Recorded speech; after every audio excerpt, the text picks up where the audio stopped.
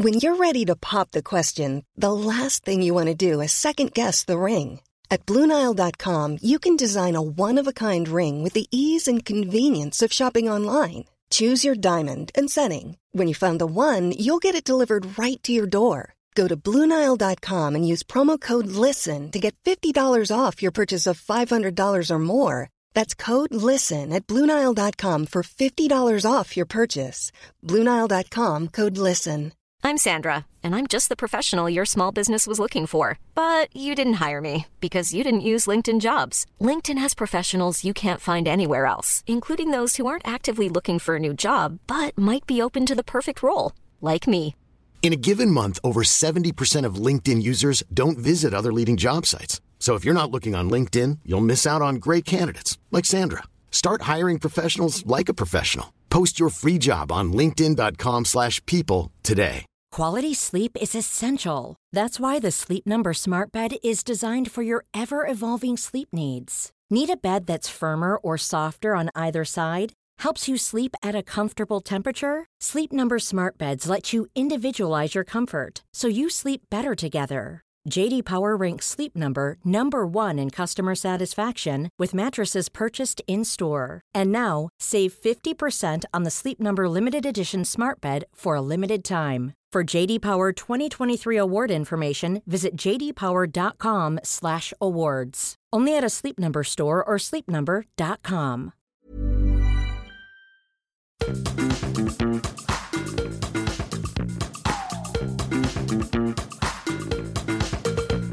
This is Reasons to be Cheerful with Ed Miliband and Jeff Lloyd. Well, hello, happy second half of July. Happy second half of July to you too. As they don't say. What have you got to report? Well, can I show you something? Mm-hmm. Oh my God. What happened? Do you want to tell them what you're looking at? Your hand. Your fingers are sort of in plaster. Yeah, I'm in a cast. What happened? Well, firstly, you should see the other guy. But I was riding a Lime bike the other morning. Oh, no. Yeah. I was on my way to do a 2-day course to become a captain of a motorboat. What? Because basically we're renting a house in the summer. It's got a little boat with it. And my wife is so traumatized by the last time she was in a boat with me that she refused to get in one again unless I did some kind of course first. So you're sort of saying it's her fault, this accident that then befell you? Yes, I am. Yeah, it hadn't quite occurred to me, but yes, I am, I suppose.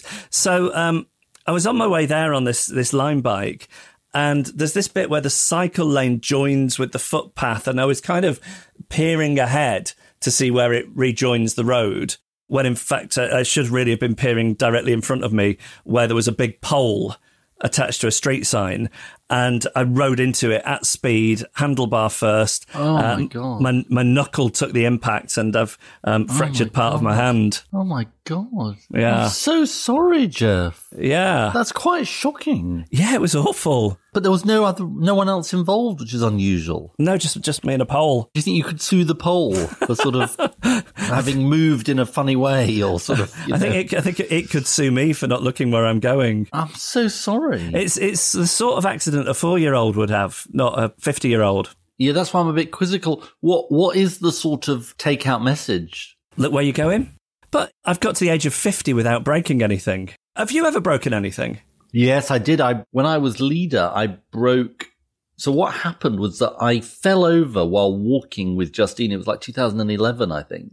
And I fell over looking at my phone, and it was quite painful. I sort of fell into I think we were walking on moors or something, and I fell into a hole or something and stumbled.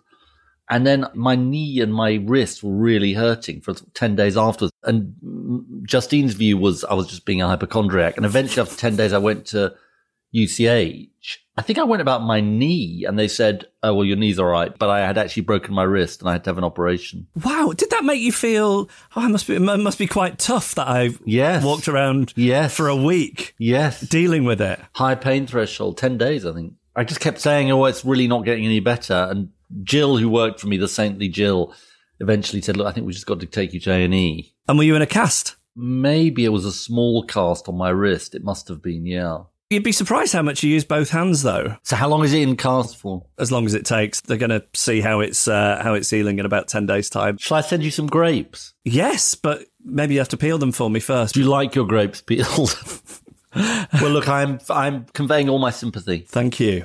Now, should we talk about what we're talking about this week? Yes. Well, look, after my Glastonbury experience, I wanted to look at music festivals in a bit more detail because I've now discovered that music festivals exist. You've got the bug. You sent me an article on it at the weekend. Yeah, as well. and people attend them. Millions of people, in fact, attend them each year. And that number was growing year on year before the pandemic. But a whole combination of factors have had a huge impact on the sector, notably lockdowns, cost of living crisis, and so on. But hundreds of music festivals are still taking place every year. And we're going to be talking to academic Chris Anderton about why that is, along some of the history behind music festivals, to Kate Osler, who's a festival director for independent festival El Dorado, and to Chiara Badiali, an expert on how festivals can tackle the climate crisis. Fantastic. What's your reason to be cheerful? My reason to be cheerful is the Young V&A. Oh, I thought you were going to say the Young Me. It used to be called the Museum of Childhood. It's in Bethnal Green in London. It's reopened. They've spent a lot of money on renovating it. And we went at the weekend and it's brilliant. There's some great interactive bits. And it's just very odd seeing bits of your life behind glass in a museum. Toys that I had when I was a kid. Star Wars toys, Kermit the Frog, Doctor Who toys. You know, I think I went to the Museum of Childhood when it was the Museum of Childhood with my kids, and we bought a bagpuss. A saggy old ragpuss. Yeah. There's quite a lot to be said for bagpuss, isn't there? Very much so. Although I think I've tried to show it to Jean on YouTube, and it is extremely slow. You think it's a bit dated? I think it's good, but do you not find showing your kids stuff, it's the pace of it that is the problem? Do you think there's a sort of episode in this? The pace of children's TV has increased. Maybe. It feels there's a little bit of overlap with the stuff we did on the attention economy, perhaps. But I don't know if it's necessarily a bad thing. It's just a difference, isn't it? But maybe it is a terrible thing and we could do some scaremongering. Nah. So what's your reason to be cheerful? Well, my reason to be cheerful, because I know you have a new podcast, Jeff, and I'm constantly looking for tips for your new podcast. And I think I have mentioned this to you before, but you haven't bitten. There's now a second series of The After Party, which is an American murder mystery comedy series. Yeah, I do think I told you about that in the first place, but carry on. Oh, did you? I think so, yeah. Oh, that's so embarrassing. Okay, sorry. And it stars Tiffany Haddish, Sam Richardson, Zoe Chow, and it's quite undemanding, I would say, but in a good way. Justine and I tend to watch together, but I've started watching series 2 on my own. Ed, that's a terrible betrayal. Do you think that is a betrayal? Yes, but the good news is there's no way she will ever hear about it because it's not like she's going to listen to the podcast, is it? No, that's true. But anyway, I do like a good murder mystery. It's undemanding, but undemanding is good. That's what we aim for every week. Yeah. Reasons to be cheerful with Ed Miliband and Jeff Lloyd. To start the conversation, I'm delighted to say that we are joined by Chris Anderton, who is Associate Professor in the Cultural Economy at Solent University. Chris, thank you so much for joining us. Thanks for having me, Ed. Let's start with this question. How did your interest in researching music festivals begin? And was it a good excuse to spend more time at festivals? Well, certainly that. But no, I did a master's at University of Liverpool, and I'd looked at the research that had been done, and most of it was on recorded music and performance, and very little had been done on music festivals at that time. This is about 20 years ago. So I just saw an opportunity in an area that hadn't been worked on before. Do we know what was the first ever music festival in the UK? There have been quite a few. I mean, it's the Classical Music Festival, the Glyndebourne Festival, which is in the 1930s. It's probably one of the earliest. In terms of popular music, probably the Bewley Jazz Festival, quite local to me, actually, in the New Forest. And that would have been late 1950s. Right. And it started as a one-day festival and became a camping festival before it finished. And if that's the sort of beginnings, where are we now? I mean, do we know how many music festivals there are? How many people go? Yeah, the statistics are a little bit difficult to work out, but the estimates are around about 800 or 900 a year in the UK. And there's a lot of young people, but also increasingly a lot of older people, families, middle-aged people as well. So the demography has shifted quite a lot over the last 20 or so years. And I was seeing something recently about lots of people of my generation, i.e. over 50, now going to festivals. Do we know the cause of that? It's part of the mainstreaming of festival life as a whole, really. So partly there are people who maybe when they were younger didn't go to festivals and felt they missed out when they're going back again. There's partly that.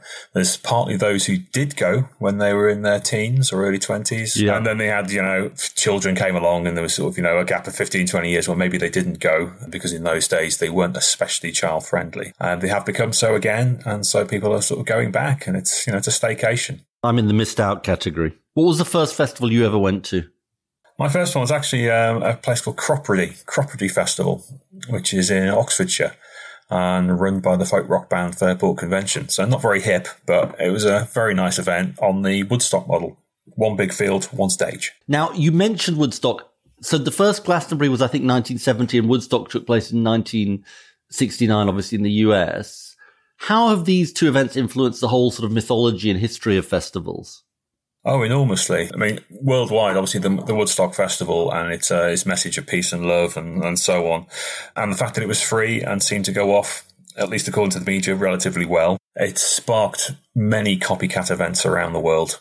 In the UK and a crossover into Europe or all the way down to Australia, there were events that were influenced by that particular event. And there's just the idea of the Woodstock Nation, the young people getting together in a field, having a wonderful time, taking drugs, etc. And in the UK, the situation was sort of slightly different, I suppose. Glastonbury, the first one at Pilton, was in 1970, but it was the 1971 that creates the myth.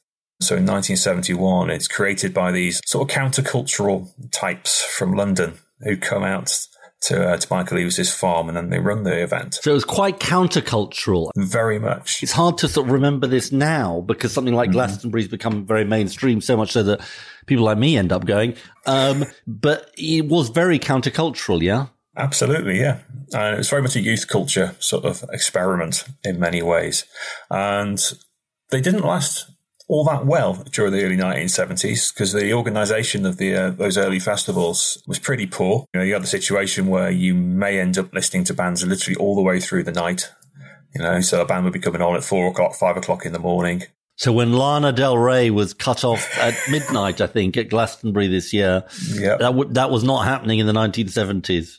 Absolutely not, no. It was the same with Woodstock, Jimi Hendrix played sort of 5 o'clock, 6 o'clock on the last morning on the Monday. So something like Glastonbury, when did it go from being countercultural to more mainstream? That's with the TV coverage, I would say. So it's sort of mid-1990s.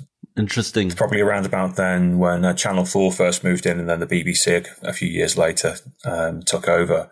So probably around about that time, so just after also the Criminal Justice and Public Order Act of 1994. What was the impact of that? So the impact of that was at the time we had lots of outdoor raves, illegal raves, if you remember that whole scene. Oh, yes. And so as soon as the Criminal Justice Act was brought in, which made it very difficult to run those without putting yourself at great expense, really, what you saw was the commercial promoters saw an opportunity. And so music festivals started adding on dance music stages. And some of the commercial promoters like Mean Fiddler started running their own dance music events. As the Glastonbury started moving those sort of things in as well. So you have an opportunity where you start to see the shifts in partly demography, but also in the styles of music that are played at festivals. Now you can go and see a festival for whatever your flavour is. This wasn't the case in the 70s, but it started to become that in the 1990s. As in just much bigger breadth? Yeah. So different types of music.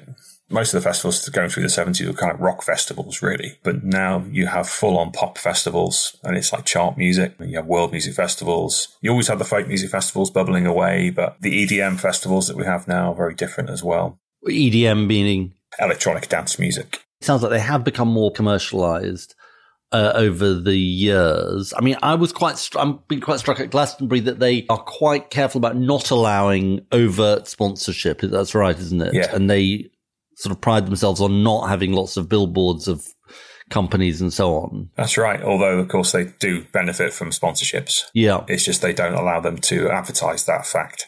The quid pro quo, I suppose, for that is that the sponsors, I believe, they're able to bring people to the event. Tickets. Yeah. Yeah. I mean, has it become much more commercialized? It sounds like it has. It has, yeah. So originally, most festivals would have been run by an individual promoter. That promoter might have won one or two events. This is also in the 70s and 80s. But nowadays, probably since the early 1990s, mid-1990s, when Mean Fiddler started buying up festivals, starting with Reading and then Reading and Leeds, Mean Fiddler is now transformed into Festival Republic. And Festival Republic is partly owned by Live Nation, who own most of the very large festivals in the UK now. So how many of the large festivals are independent and how much are part of the big commercial providers?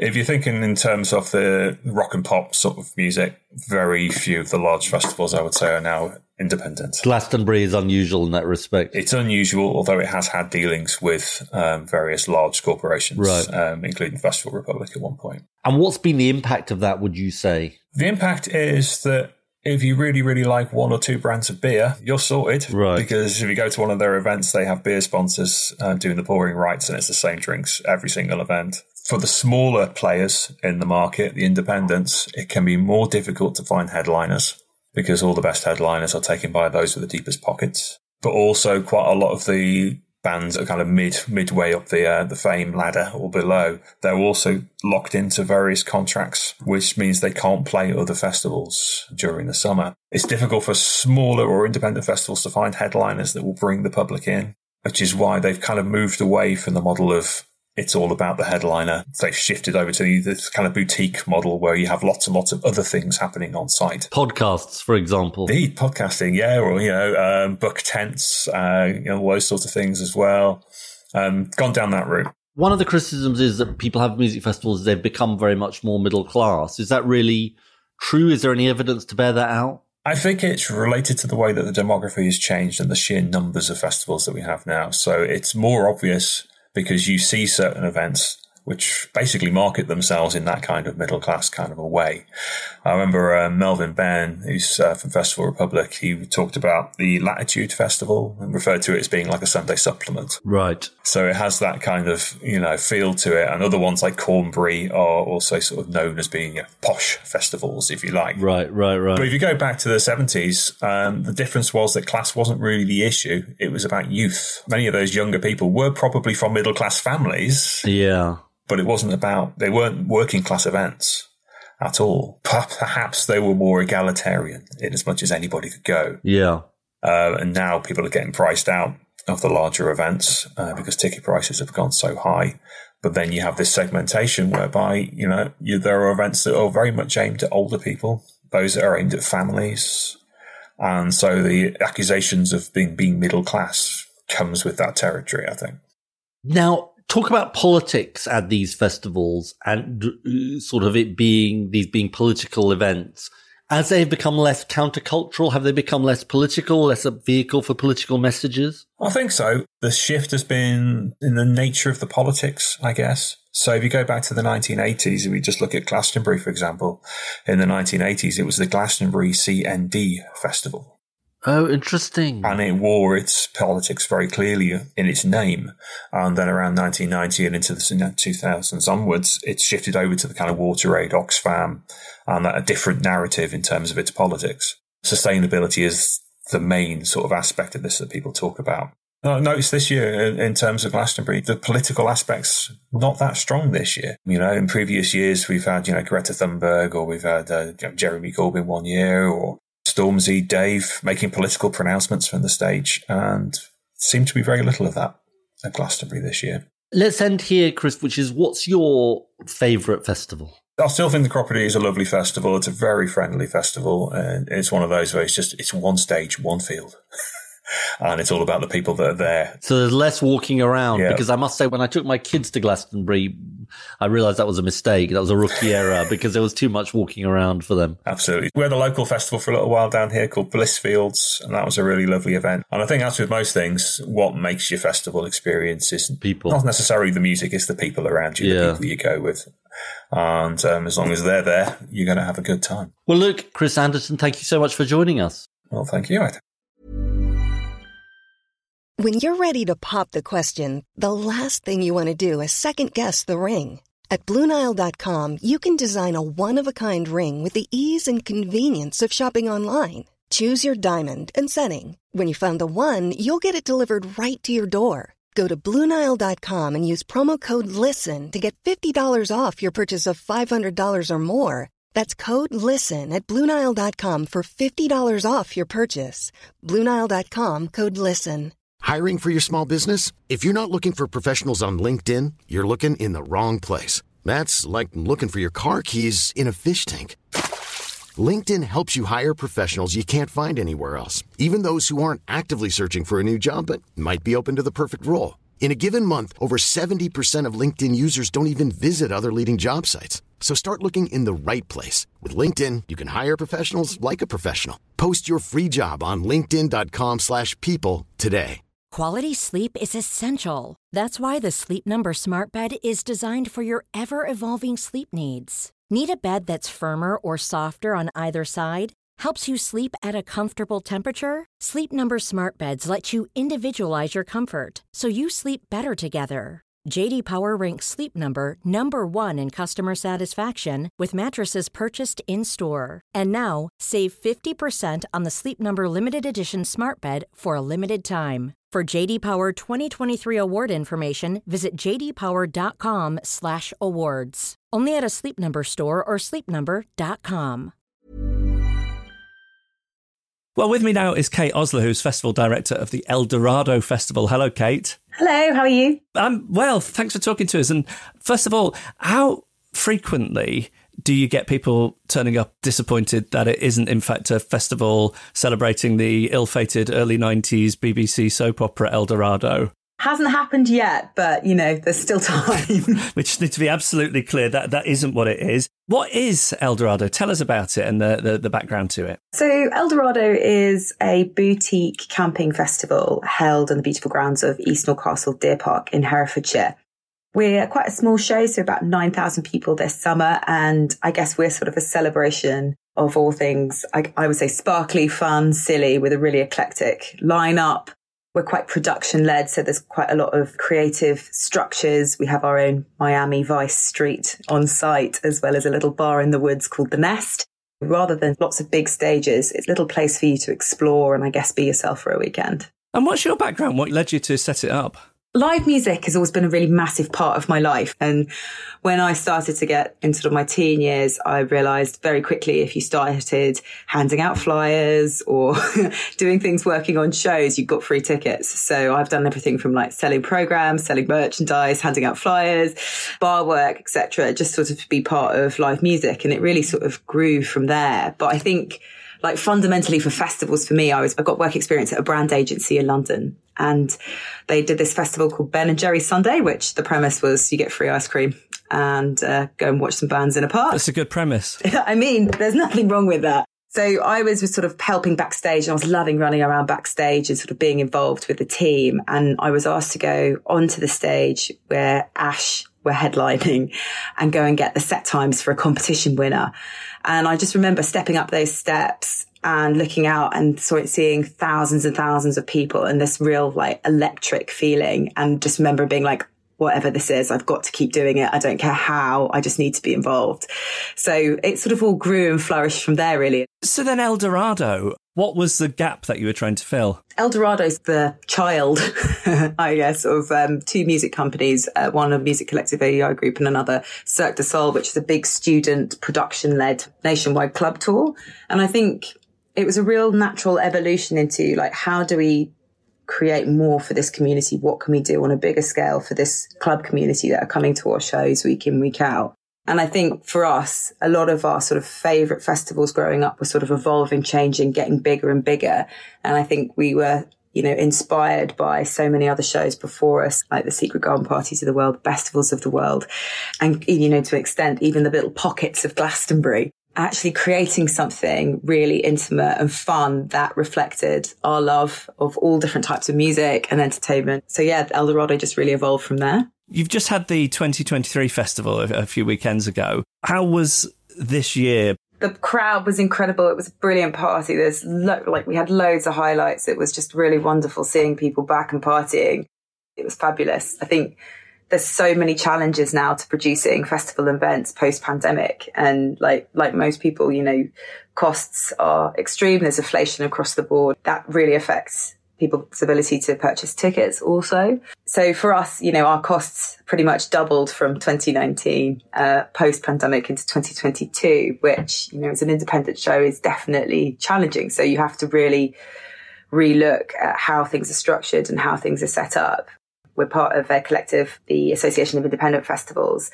And I think, when you're an independent and you don't have the economy of scale of multiple shows, inevitably those costs definitely put a lot more pressure on a single festival. So it's definitely the most challenging event. We also experienced some severe weather, which fortunately didn't shut us down, but we're going to see more challenges coming up in terms of production and producing shows for sure. But all I can say is it was amazing to see crowds back. It felt like that sort of total liberation moment, and seeing everyone express themselves in every sort of outfit under the sun.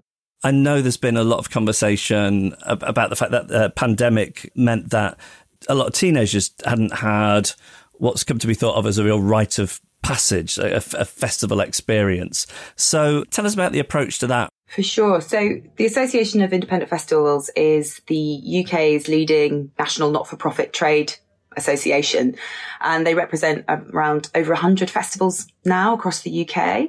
So we've been part of the association since 2018. We launched a campaign called First Festival this summer, which was to allow anyone in the UK sort of turning 18 or who turned 18 during the pandemic to gain access to festivals, because as you sort of mentioned, like a lot of young people missed that first festival experience during the pandemic, and rising costs have also now created further barrier to entry. I'm obviously very passionate about festivals. They're hugely important experiences, you know, create memories, friendships, community, new ideas, inspire great conversation. And I think, you know, the belief behind it is how can we get these people back into festivals and give those experiences? So the inspiration really came from the sort of European initiatives where government vouchers are gifted to young people turning 18 to use for cultural events and activities. I think it's around €300 to €500 in some countries. And they're gifted to young people turning 18 to allow them access into sort of cultural events and activities. And our thought was, how about we replicate this and try and do the same thing? So First Festival is crowdfunded by donations, so by some of our members. It's powered by a company called Tickets for Good. So we've had thousands of young people signed up already, and we're about to gift our first round of tickets to festivals this summer. It's incredible that you're doing it. It's also incredible that other countries are doing that at government level. The aim of this campaign is to really see whether we can try and replicate some of those initiatives here in the UK, because we've got the most tremendously rich music culture. You know, the tourism that music generates for the UK is phenomenal. I think these sorts of initiatives will actually bring people back into shows, give people those experiences where they might not be able to afford them, and continue, I guess, that sort of rich heritage that we have in terms of attending events. Talk to me about the importance of music festivals within the wider music industry ecosystem, because you know, in my lifetime, festivals have gone from being something full of hardcore music fans and crusties to very much part of the mainstream. It would have been unthinkable to me as a young man that Glastonbury would be one of the BBC's central cultural events of the year. Is that reflected in what festivals are now doing for the music industry? I 100% think so. I think festivals are so important for artists, people working backstage and people attending. So in terms of artists getting their first gigs and their first shows and that first real play to a big live audience, there's nothing quite like that level of community that festivals create. And now there are so many amazing conversations happening and initiatives happening throughout festivals covering things like sustainability and conversations around safety that I think previously or in outside of that might not be happening in such a microcosm. I also think, there's the relationships, the memories, the experiences that you gain from that are just invaluable. We had a couple who met at Eldorado a few years ago and got married at the festival this summer. You can't deny, I don't think, how important they are to sort of that human experience. And as festivals have grown and the promoters of the big ones have grown and consolidated in some cases, has that made it more difficult to be an independent festival? I think having the economy of scale definitely gives you an advantage. And I think some of the major players are definitely growing to a size where we'll see more independent festivals not be able to keep up with those rising costs. And I think that's a real shame, because I think what you get from the independent sector is a level of creativity and grassroots music that you might not necessarily get at those shows. We definitely are more creative and more dynamic with how we book. So we get artists at an earlier stage of their journey. So I think what we put on as shows, and particularly within the independent shows, and what you'll see there is those sort of raw early stage careers. And I think people love that. They love that beginning point. We've had artists come, go and come back. And then we've obviously had artists that have now gone ultra mega. We booked Joy Crooks, I think it's 2017. And she's obviously now an uber mega star. It was amazing having her there at the show. She delivered such an incredible performance. Like one of those performances that the audience gave loads of great feedback on. Musicians are some of the most outspoken voices on the impact of Brexit. You hear a lot of concern about the effects on touring musicians. Is that something that has factored into festivals? Yeah, for sure. I mean, it's definitely more expensive booking acts from the EU now. So as a result, we actually book fewer artists from Europe, which is a real shame, I think, because we're not being able to get certain acts over. We've also seen it affect young artists not being able to, vice versa, go abroad and be able to afford to get on that tour, which I think it is quite well documented. It's such a damaging thing for those careers. It's a real sort of missing link, I guess, to that tour. Yeah, it must be really important to do the festival circuit at that beginner's level to build an audience across a continent. Yeah, 100%. I think so. So I think it's affecting everyone. Finally, give me if you have the unlimited checkbook, what is your fantasy Eldorado lineup? Oh my God. I mean, mine will be so different and I'll probably be punished by our talent bookers for saying this. Oh, fantasy Eldorado lineup. So we've been after Casey and the Sunshine Band for a really long time, and we had them headline this year, which was awesome. They brought their Las Vegas show, which was a total mega move. So I really loved that. You know, in future years, I'd love to have, for me, I'd be booking some mega female pop star, but they're way beyond our budget. What are we talking? Beyonce? Who? Oh my God. I mean, if Beyonce at Eldorado, that would be a fantasy, but I don't think we'll ever quite get those heights, for sure. I look forward to seeing what you have up your sleeve for next year. Kate Osler from Eldorado Festival. Thank you so much. Thank you. Now, to carry on the conversation, I'm delighted to say that we are joined by Chiara Badiali, who is the music lead for Julie's Bicycle. Tell us what Julie's Bicycle does. Hi, Ed. It's great to be here. So Julie's Bicycle is a charity. We were set up around just over 15 years ago. And we work on mobilizing the arts, culture, creative community to take action on the climate, nature, justice crisis in recognition that sort of politics and technology alone aren't going to solve this, and that the climate crisis is a cultural crisis. So how do we play our part in this transformation? And your founder was Julie, and she does have a bicycle. Neither of those are true. Neither of those are true. So how did the name Julie's Bicycle arise? So our founder is Alison, and she arrived at a dinner with various, at the time, music industry guests who were coming together to figure out what they were going to do on climate change, arriving to a restaurant called Julie's on her bicycle. Yeah. And hence the name. Now, so there is definitely a sort of orientation towards environmental action at big festivals like Glastonbury and so on. Is that correct? Are we right to think that? Is Julie's Bicycle got things to say about how well the music industry and festivals in particular are doing on this? Yeah, I think you're definitely right to say that. We've been working with different festival organisers for as long as we've been around, looking at what they can do behind the scenes, and increasingly also looking at what they can do in terms of how they speak to audiences, how they speak to everyone who works at the event, on both reducing environmental impact, but also really recognizing, we've just had the latest published figures, and around 6.5 million people attended music festivals in 2022. And that's a huge opportunity to speak to everyone. Definitely. And what are you trying to persuade the festivals to do, and what's the nature of the work that you do with them? So I think when we're looking at a festival, especially one that you're kind of setting up in a green field, you're building a town for people for a weekend. That means getting energy in. It means feeding people. It means bringing in stuff and making sure waste is taken care of. So really, we're trying to work with festival organisers to look at all of those bits and pieces, how we reduce that environmental impact. And that can be big initiatives. So there's something called Vision 2025, which is an outdoor event climate action network. There's really practical initiatives, something called Powerful Thinking that we've been working on for over 10 years, which is looking at how do we get rid of diesel generators from festival sites? How do we stop burning those fossil fuels? So interesting. Yeah.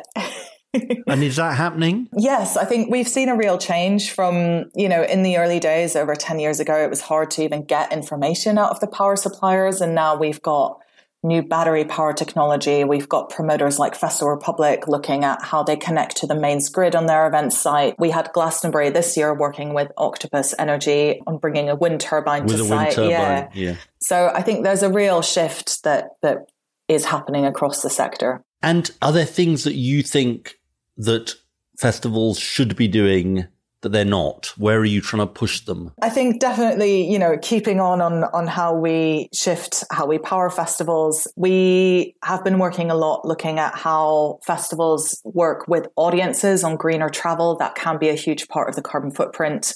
Individual festivals doing some brilliant stuff around putting on dedicated coaches.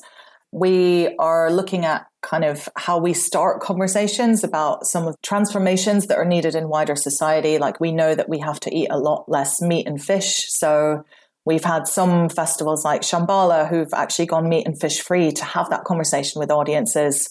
We have other festivals who are introducing things like carbon labeling for the food that's being served on site. It's really looking at every single opportunity of how do we orient ourselves to building a different world and really take advantage of the kind of laboratory and playful space almost that a festival offers to look at the future we want to build together. What aspects of the music industry and festivals themselves are most environmentally damaging? I mean, because there's two aspects, aren't there? There's the question of the impact the festival has and then the impact a festival that's committed on the environment can have on audience goers more generally in their lives. But on the first, what's the kind of damaging aspects that you're worried about? Yeah, I think definitely energy, because it's where we're burning fossil fuels directly. Definitely how we use materials and waste. How can we get better at using things like timber and reusing it for the decorations that get built, but then also, again, shifting away from single-use plastics and towards things like reusable cups. I mean, it is quite striking at Glastonbury. I know I sound like a sort of Glastonbury veteran. I've got all the enthusiasm of a relative newbie.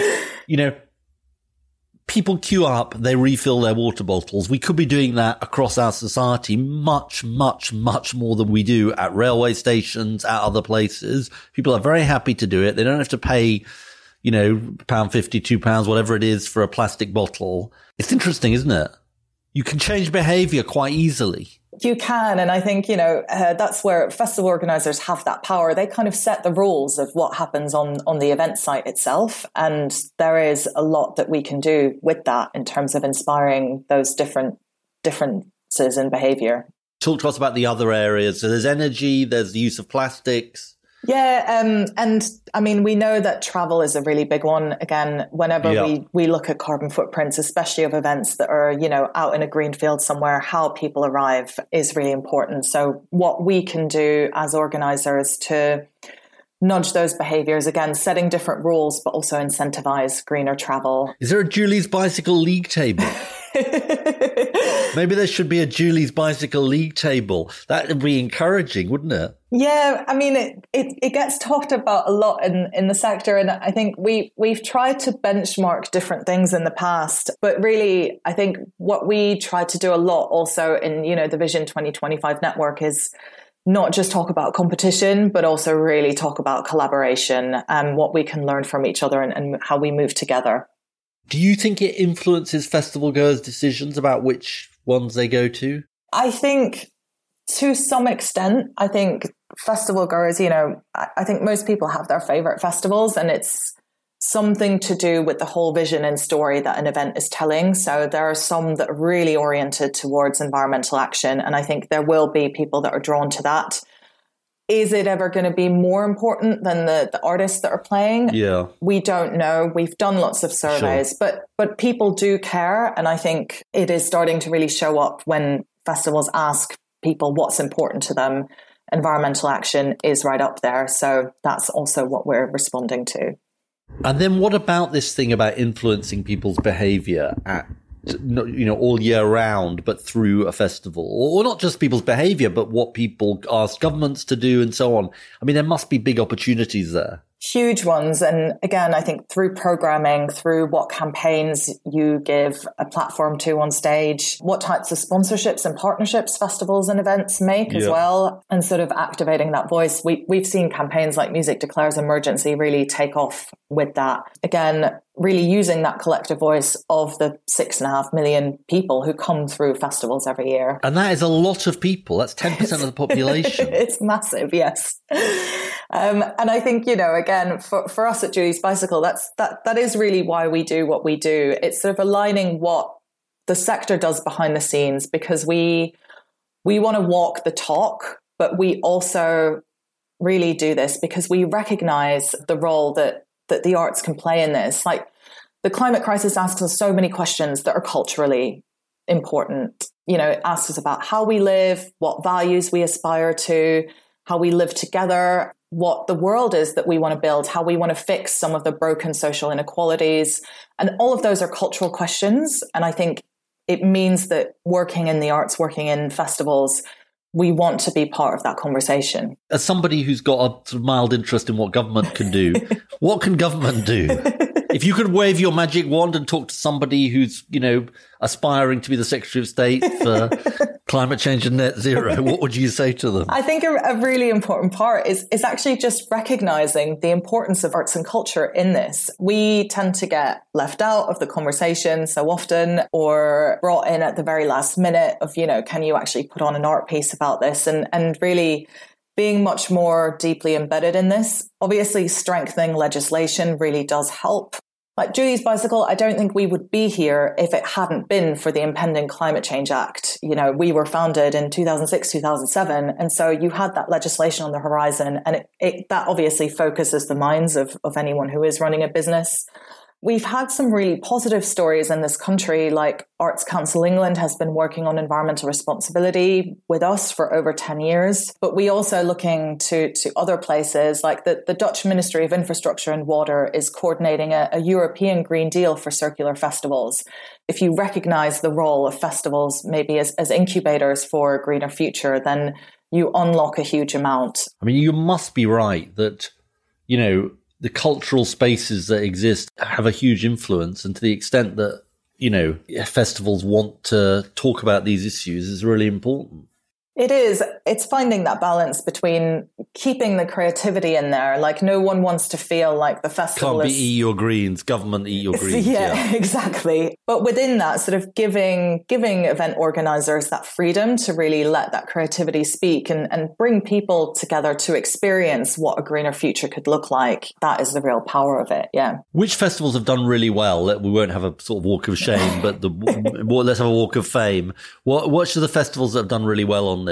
So I think really big shout outs for the likes of Shambhala Festival, who again have looked at food, have looked at power, who were one of the first to bring in reusable cups and refillable water bottles. Events like Green Gathering, who again have been working on this throughout. And also on the commercial side, I think a really big shout out to the likes of Festival Republic, who have often kind of invested in, the supply chain changes that we need and the initiatives that we need. Kendall Calling has done some amazing work just in the past year.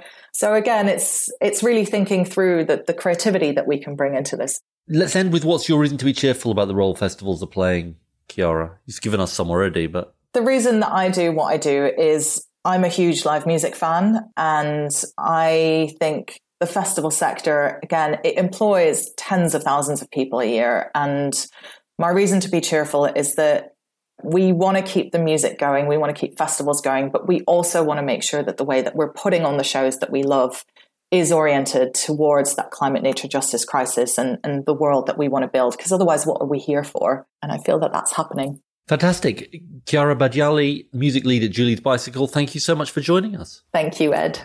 Send us your ideas or suggest a guest for a future episode.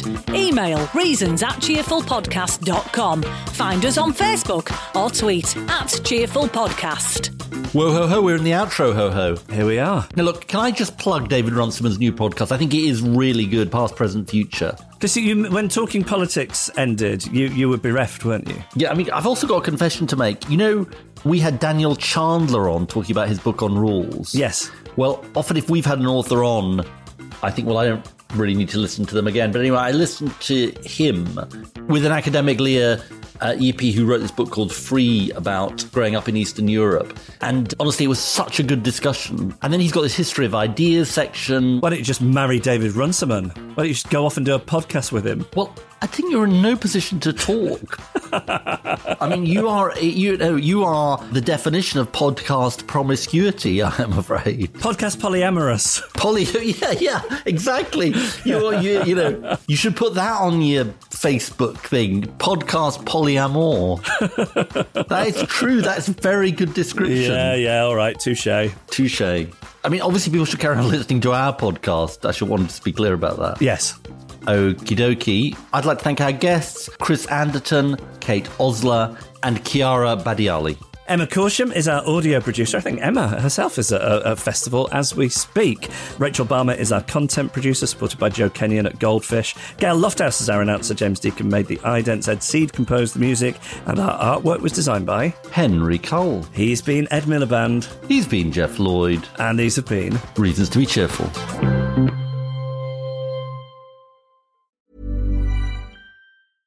Imagine the softest sheets you've ever felt. Now imagine them getting even softer over time. That's what you'll feel with Boll & Branch's organic cotton sheets. In a recent customer survey, 96% replied that Boll & Branch sheets get softer with every wash. Start getting your best night's sleep in these sheets that get softer and softer for years to come. Try their sheets with a 30-night guarantee. Plus, get 15% off your first order at bollandbranch.com. Code BUTTERY. Exclusions apply. See site for details.